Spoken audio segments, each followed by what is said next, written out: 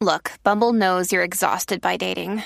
All the must not take yourself too seriously and 6'1" since that matters. And what do I even say other than hey? Well, that's why they're introducing an all-new Bumble with exciting features to make compatibility easier, starting the chat better, and dating safer. They've changed, so you don't have to. Download the new Bumble now.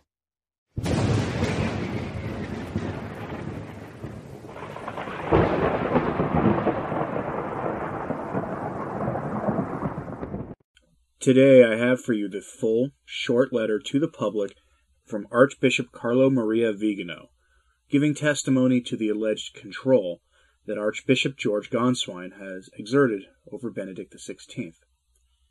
Thursday of last week I referred to Gonswine as Francis's creature, and I think for good reason.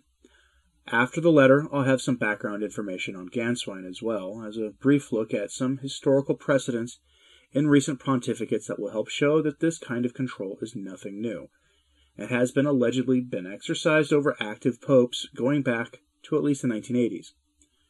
But first, the letter of Archbishop Vigano on the Cardinal Sarah and Benedict XVI controversy. Testimony by Archbishop Carlo Maria Vigano.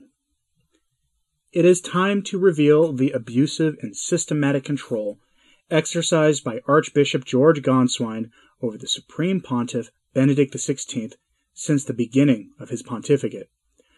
Gonswine habitually filtered information, arrogating to himself the right to judge how opportune or not it was to send it to the Holy Father. I can testify that when Pope Benedict summoned me in audience on April 4th, 2011, a few days after I had sent him my first letter, that was later illegally published during VatiLeaks, I said to the pontiff, I will not speak to you about the situation of corruption in the management of the papal villas, since I assume that you have already taken note of the memo on the matter, which I delivered to your secretary for you in view of this audience. The Holy Father, in all simplicity and innocence, and without showing any surprise, said to me, No, I didn't see anything. I can also testify to another event that shows how Monsignor Gonswine controlled information for the Holy Father and conditioned his freedom of action. On the occasion of the canonization of Marianne Cope and Kateri Tekakwitha, having requested in writing to the then prefect of the papal household, Archbishop James M. Harvey, to be received in audience by the Pope, and having received no response, I went to the same prefect on October 23rd, Tuesday, 2012, asking him why I had received no response to my request for an audience. I remember perfectly the circumstance because Archbishop Harvey suggested that I attend the general audience the next day, so that I could at least greet the Holy Father personally, with the other bishops who were present. Archbishop Harvey answered me with the following words. Gonswine said to me, Archbishop Vigano is the last person who can approach Pope Benedict. He then added, at the beginning of his pontificate, Benedict XVI, indicating Gonswine to him with his index finger, exclaimed, Gestapo! Gestapo! This unscrupulous attitude was revealed from the very beginning of his pontificate, also in the determination with which Gonswine had managed to distance from the Pope his precious assistant and secretary, Ingrid Stampa, whom then Cardinal Ratzinger had wanted at his side for well over a decade after the death of his sister, Maria Ratzinger. Furthermore, it is known that to escape this total control exercised over his person by Gonswine, Pope Benedict often went to visit his previous special secretary, Bishop Joseph Clemens, inviting Ingrid Stampa to these familial gatherings.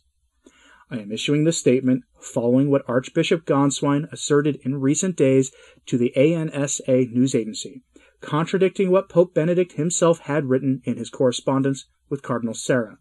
This statement is a sensational and slanderous insinuation against the most eminent Cardinal Robert Sarah, which he swiftly denied. So who is Archbishop George Gonswine? Since 1996, Gonswine has been closely associated with then Cardinal Ratzinger in one capacity or another. At that time, he was part of the staff at the Congregation for the Doctrine of the Faith, aka the old Holy Office of the Inquisition, when Ratzinger was the head of that office under John Paul II. When Ratzinger became Pope Benedict XVI, Ganswein was promoted to be his personal secretary. In this way, Ganswein has been closely associated with Benedict for some 25 years.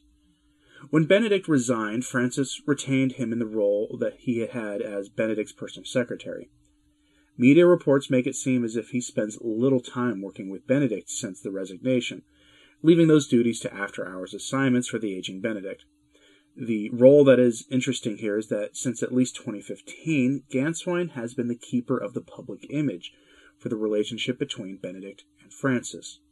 Numerous times in the last 5 years, reports surfaced that Benedict would issue a public statement, correcting something Francis did or permitted to be done, and Ganswein would be quick to publicly rebuke those rumors, going so far as to say that the two share one expanded Petrine office and are in no way in competition with one another.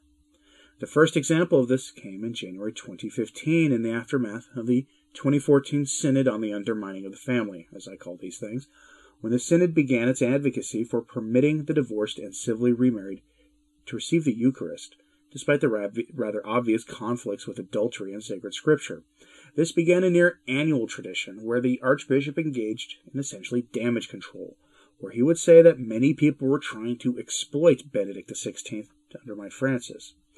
He was one of the main proponents of the weird, ever-shifting narrative, where one day Benedict would be too frail and almost senile-sounding to say anything. Then the next week we'd hear him say that Benedict was robust and a strong defender of Francis. There is one example of this image-keeping that I want to focus on. As you might remember, in 2018, a letter was released that purported to show an endorsement of Francis's program by Benedict XVI. As you may also recall, it turned out the letter had been doctored by the Vatican's Communications Office, which is headed by a bishop named Dario Vigano, who is of no relation to Archbishop Carlo Maria Vigano. Observers noted that the letter was obviously manipulated, and put pressure onto the Vatican until they admitted that this had happened. Last October, 16 months later, another letter emerged from George Ganswein to Dario Vigano, and LifeSite published this weird sort of collection of excerpts of exchanges between them into one paragraph. It's bizarre, and I'm going to read this short paragraph for you.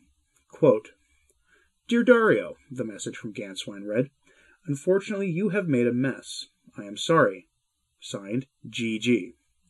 In response, Dario Vigano wrote, "But how? I read the piece that we had agreed upon in the exercises. In fact, this shows how these people do not like Benedict and use him like a flag. I am sorry you think this way. We have done some good things together and have shared tasks. Why are you saying this to me? Anyway, I am now on my way to the airport, but I return tomorrow and we can talk if you like. Signed, D." Ganswein responded, "We'll talk. The manipulation of the photo of the letter has caused problems. This was not agreed upon. Have a good trip until tomorrow. Signed, GG." End quote. Again, to be clear, Dario Vigano is not Archbishop Carlo Maria Vigano and is, to my knowledge, not related to him. The latter of whom, Carlo Maria Vigano, is the author of the string of letters critical of Francis in defense of the Catholic faith. But this letter from LifeSite is interesting because it reveals that what has been called Lettergate, involving Archbishop Ganswein, and, quite frankly, this exchange of letters published by LifeSite, was obviously leaked to the media by the Vatican, and that Ganswein has had a role in all of it. If he was not a participant of the editing of that famous letter, I will be really, really surprised, to be honest with you. Now, we've heard for a long time now that the more conservative the post-conciliar popes have been essentially controlled by the Roman Curia, that men like Ganswein have been keeping the better popes under the thumb of the revolutionaries for literally decades. These accusations are nothing new. If you have been subscribed to this podcast for any real length of time, you know that I do enjoy the works of Malachi Martin. And for some, that apparently is a character flaw of mine, I guess. But Father Martin himself made these accusations about the men surrounding John Paul II in his book, Windswept House, as well as in his interview with Bernard Jansen and Art Bell, or those series of them, in the 1990s. The accusation was that the men around the Pope, those whom we call the St. Gallen Mafia or the Lavender Mafia today, filtered the information given to the pontiff, which included attempts at whistleblowing in regards to the clerical crisis. These men were gatekeepers of information, or so the allegation goes. A lot of information simply was never received by the Pope in those days, if the accusations are to be believed. Even more recently, it had been stated that Benedict XVI had information filtered by his handlers, telling one group of pilgrims when asked why he did little to stop the heresies being promoted in the West, he pointed to his office door and said that was where his authority ended. Now we have Vigano making the same accusation. Do you believe him?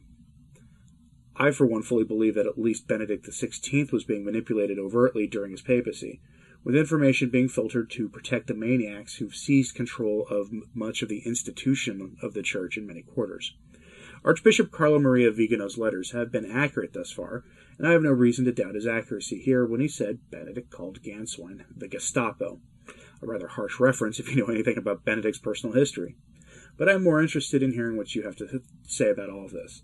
I know this is a short way to start the week, but I felt that this letter and its historic context was an important way to kick the week off.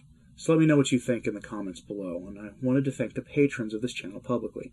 You're all greatly appreciated. But thank you for listening. I'm Anthony Stein. Ave Maria.